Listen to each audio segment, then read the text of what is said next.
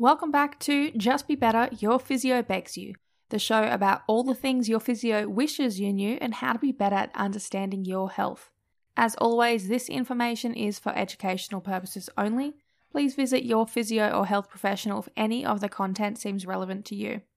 In today's episode, I'll be talking about exercise in the context of injury management. Basically, why your physio is begging you to please do them. God bless technology, because drawing those stupid little stick figures for home exercises that people rarely did killed me. At least if people ignored their exercises that I selected from the database, I wasn't putting myself out there to be laughed at for my lack of stick figure drawing prowess. Fun fact, the artwork for the pod is actually based on a random poster I found in an op shop that was hanging in my clinic room of a bunch of stupid little stick figures. I loved them, and I do regret that I left my poster at my old workplace. Anyway, let's get on to the talk. As we would probably all know, exercise is good for you. Duh, we've all heard it, it's everywhere, etc., etc. But specifically about exercise, what is it that is good for us? Well, exercise can be broken down into three main components, or varieties, I guess. Number one is aerobic, then we have resistance training, and finally, mobility training. So if we go back to that, aerobic exercise is probably what you're familiar with. It is exercise that is anaerobic in nature, and the aim of it is to increase your heart rate. The training effect is going to be improving the health of your cardiovascular system and of your respiratory system. In terms of how often we need to be doing this, it's recommended by a lot of different health authorities that we do 150 minutes of moderate intensity a week, or 75 minutes of vigorous intensity weekly. With resistance training, that is what we would know as strength training, and the goal of resistance training is to work the muscles. What this does is increase your bone mineral density and obviously muscle mass. How it increases bone mineral density? When you work a muscle, the muscle pulls on the tendon which is attached to the bone. When it yanks, it tells the bone to put more bone down. Rinse and repeat, and all of a sudden you've got nice strong bones. With resistance training, it is recommended that people do that twice a week on non-consecutive days. Again, this is assuming that you work the whole body and you're not doing legs one day, arms the next. With mobility training, obviously that is going to be things like stretching and other exercises where the goal is to put you through your full range of motion. And obviously we are wanting to do this to make sure that we retain full range of motion. And with that, it is recommended to do it 2 to 3 times a week in total. For overall good health, you're wanting to do a mixture of the above, but if you've got specific goals or training requirements, it might necessitate different ratios. And if you're an athlete, there may also be some skill work or tasks that you're wanting to be doing, such as proprioception, balance, coordination, agility, etc. You can imagine that the training program for a marathon runner is going to look very different to a power lifter, which is going to look very different to a soccer player. So who cares? Why do we care about exercise? It's just good to know what sort of exercise is useful for what purpose. If you say that you do walking as your exercise, that is great, but it's not going to offer anything in terms of resistance training or mobility. So if that is what your physio is thinking is useful for you, walking is not really going to cut it, and there is going to be more that you need to do. Now, as we would have discussed last time, exercise is a key management method in that tight versus tight conundrum, or the tone and flexibility. Remember, if you are training to be more flexible, you're going to need a lot of mobility training and some strength work, whereas if you've got high tone, you're going to need a mixture of strength training and mobility work. Specifically with this and that strength training, we're wanting to increase the capacity of your muscle. If you've got low capacity, you're going to fatigue faster, which is then going to result in that tightness and that problem with tone. Now, everyone has a physical capacity, and that is different in different areas of the body. It can alter during the day or even across days if we're considering the menstrual cycle. If we break down all activities into having a load, some cases it's obvious and others it's not. If someone were to need to lift a 50 kilo weight, that has a 50 kilo load. But if someone is into running or they are an office worker that needs to sit all day, Well, running and sit all day, it's very hard to assign a number or a value of what that load might be. The issue occurs when people have a disconnect between what their capacity is versus the load they need to do. Specifically, if your capacity is lower, the same, or only a little bit higher than the activity. For example, if your maximum capacity to lift is 50 kilos, it's going to be really challenging. You're going to fatigue fast, and if you keep trying, there's a lot of potential for injury. However, if someone has a capacity to lift 100 kilos and they need to lift that same 50 kilos, for them it's a lot easier. They can do that task a lot more times and they're going to have a lower chance of injury just because there is that excess in capacity compared to the load. Another way might be if your capacity is to run 10 minutes comfortably, but then you try doing 60 minutes. You're going to be gassed, your legs are going to be pooched, and there's obviously potential for injury from overdoing it. Perhaps not just one time, but if you were to continue to try at such a drastic disconnect between capacity and load, that's looking at injury. Or say you've had a back injury and you can only tolerate sitting for about 30 minutes, but you need to work in an office where you're required to sit for about 8 hours a day. There's obviously a disconnect between your capacity and the load of that task. Now, if we take a little bit of a detour through physiology and dust off my early university days, the dusting off is metaphorical, all of my notes are on the computer, but just to refresh on how muscles work, what they do, just so you might have a little more understanding into how it all ties together with exercise. So in terms of muscles, you have two main types. You've got the slow twitch and the fast twitch. So those slow twitch fibers are called type 1 and they are your endurance muscles. They operate on an aerobic system, which means they use oxygen, which means they're also slow to fatigue. Because of that, you'll find a lot of slow twitch fibers in postural muscles and on things that always need to be operating just to keep you going. You imagine if you have very strong, powerful muscles only in your back, it's going to look very funny staying upright as compared to just slow and steady. Again, those fast muscles will be the fast twitch, which is type 2A and 2B, and they are powerful muscles. They are your movement muscles. You'd expect to see these in your arms and your legs. Because they are powerful, they can operate on an anaerobic system, which means they don't use oxygen to work, and that can mean that they are fast to fatigue. So you can train those to be a little better, but they are movement muscles and they are going to move and eventually require rest. To build strength, there's kind of two functions by which it might occur. So we've got hyperplasia and hypertrophy. So hyper meaning more. Now with the hyperplasia, the way you would have this occur is low weight and high reps. And what's happening, the muscle is dividing. So hyperplasia means that if you were to get a muscle before training and after a long training period, cut it in half and you'll see there's a lot more muscle fibers. And the idea is that dense muscle is going to be enough fibers to have a really good ratio of working and resting. Whereas with hypertrophy, what's happening there is each muscle fiber is just getting bigger. It's the classic getting swole. And obviously, if you imagine the classic gym boy, it's going to be someone that is doing high weights with low reps. And the idea of that power training is it's going to encourage the muscles to get bigger, but not necessarily to divide. But there is also a little sneaky way to build strength that doesn't actually involve changes to the muscle cells themselves, and that is via the neural system. So obviously the nerves are everywhere in the body, they turn things on and off, and they also do this with the muscle. And the nerves attach to the muscle fibers and they make a motor unit. With training, what happens is those motor units, they become better. The nerves will stretch out and they're going to attach to more fibers, and they're also going to be more effective at turning on. They're going to be quicker.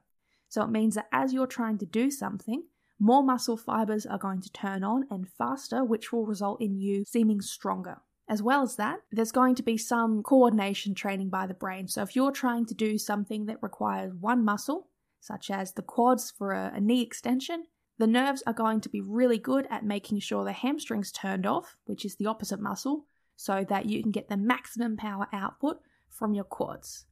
Now, I looked and I looked and I looked and I looked and I looked and I couldn't find a source, but I do remember hearing in uni and when I was working and getting some training elsewhere, that the initial strength gains that you make in the first 5 or so weeks of a training program is the neural adaptation versus physical growth of the muscles. But I can't find a source to back this up, so if anyone else finds it, please let me know. But it's something to keep in mind that growth, physical growth of anything, it's not going to be an overnight thing, whereas the neural changes, it's a very fast and adaptable system.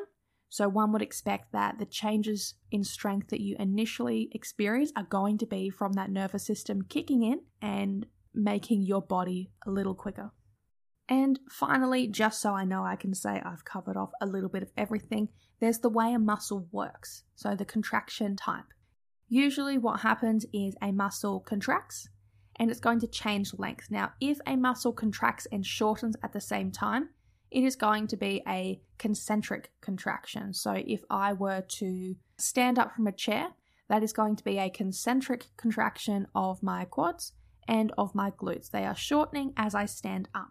Now, if you were to lengthen a muscle whilst it's working, that's usually going to require a lot more control, which is the eccentric muscle contraction. So if I were to lower myself down into the chair, my quads and my glutes are under load, but they are lengthening. The final option is the nice halfway point. It's isometric, and it's when there is load on the muscle but no movement occurs. So that's going to be if I just hover over the chair.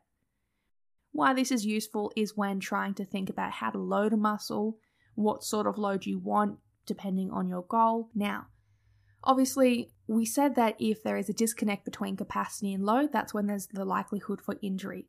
The tricky point is then trying to build the capacity to load in a safe way that's not going to result in said injury.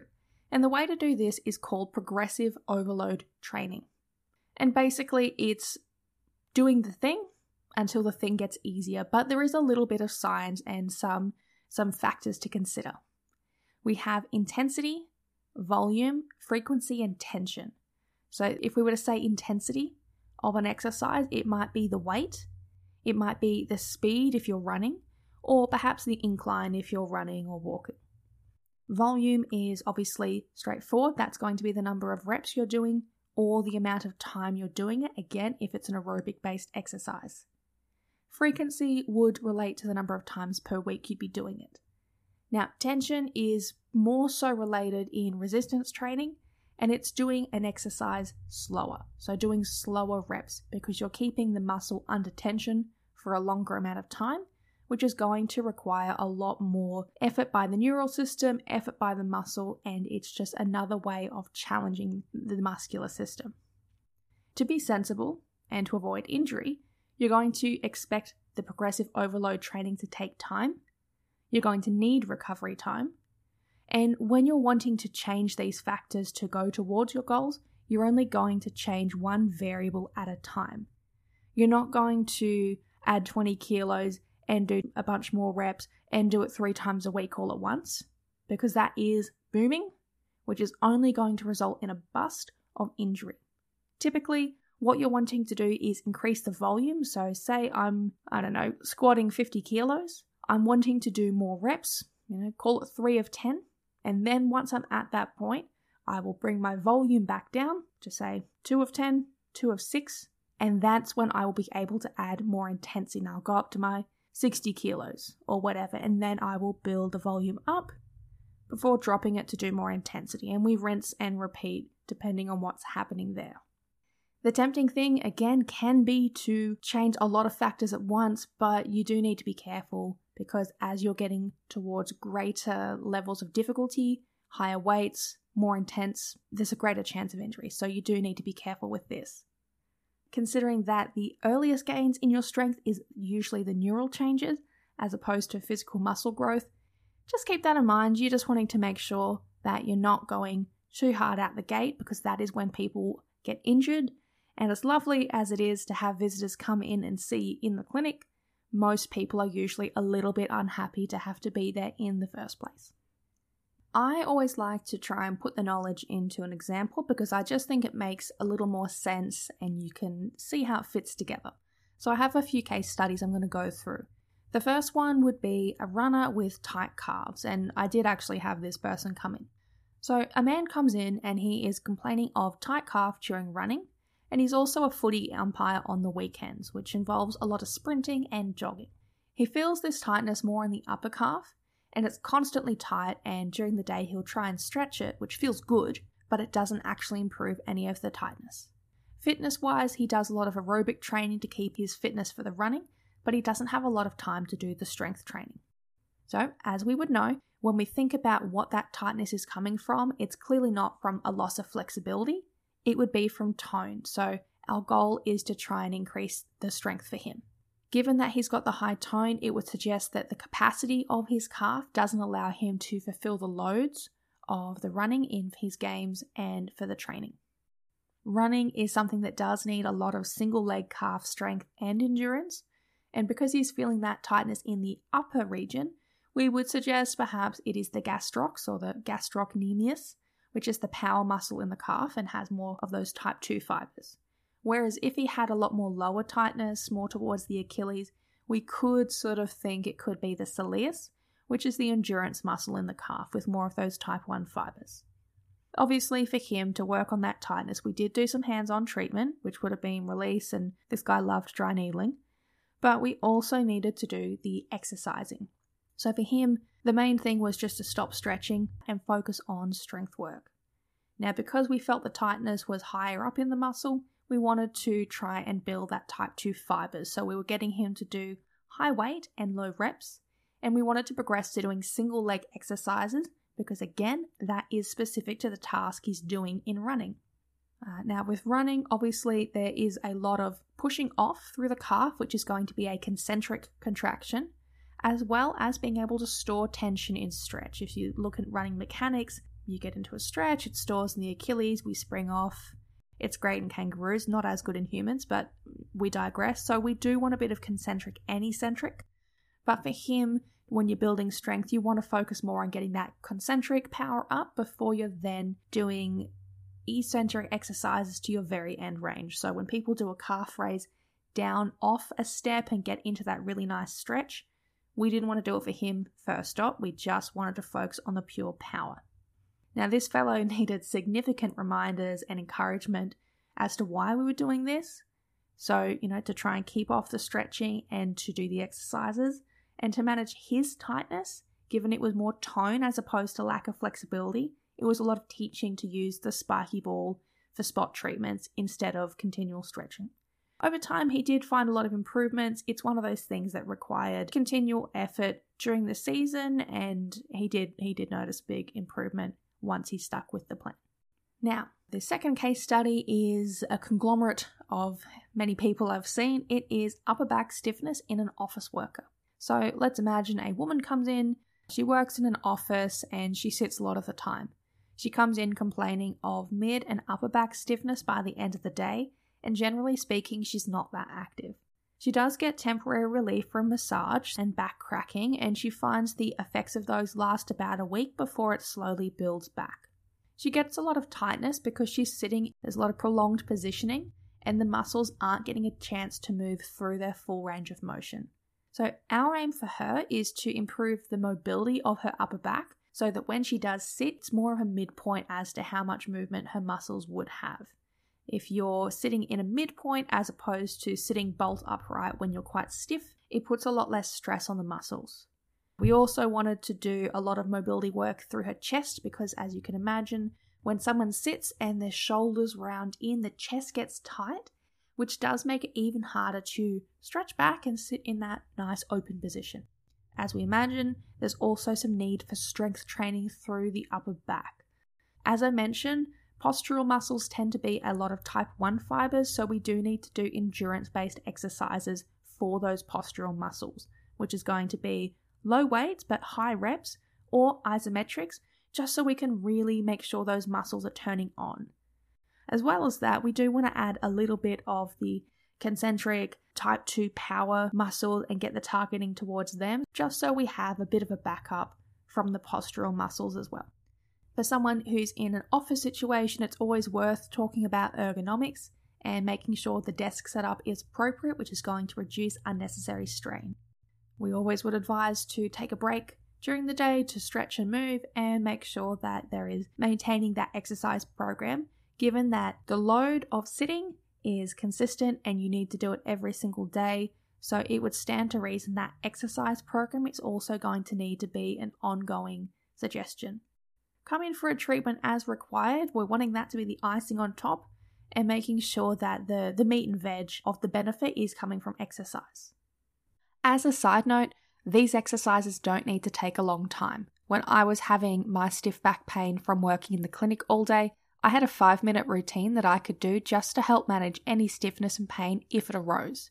Yes, in an ideal world, we'd all do 150 minutes of aerobic exercise, 2 days a week of resistance training, and 2 or 3 days of mobility training. But it's not always possible, feasible, or easy to fit into our modern lifestyles, and I understand that. All I would say is that you should consider, if you're needing to come in every week, twice a week to see your physio for pain, 5 minutes a day of exercise, it is something that might be worth trying to adjust and fit in. Specifically, if you have the sort of pain that can be managed nice and easily with exercise. So let's pull it all together and let's review just in little dot points.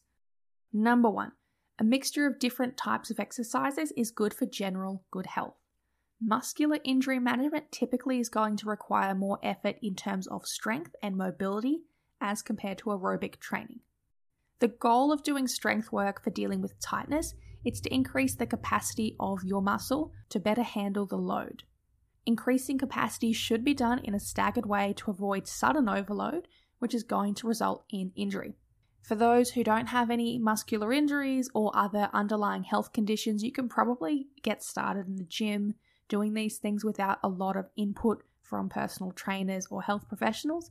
But if you've got a history of injury or if you do have health concerns that do impact your life on a regular basis, obviously we're wanting you to get checked out either by your doctor, physiotherapist, even a personal trainer, exercise physiologist, the laundry list. Pick someone that you trust, you know, and have a chat with them before you get started with a new program. Now, that is exercise. I'm sure we'll come back to it at some point, but let's think into the future. So for next time, the first in what will probably be many discussions on pain science. Now, we did the briefest of introductions to pain science in episode 1. So next time we're going to do a little more of a deep dive and get a really solid introductory understanding on pain science.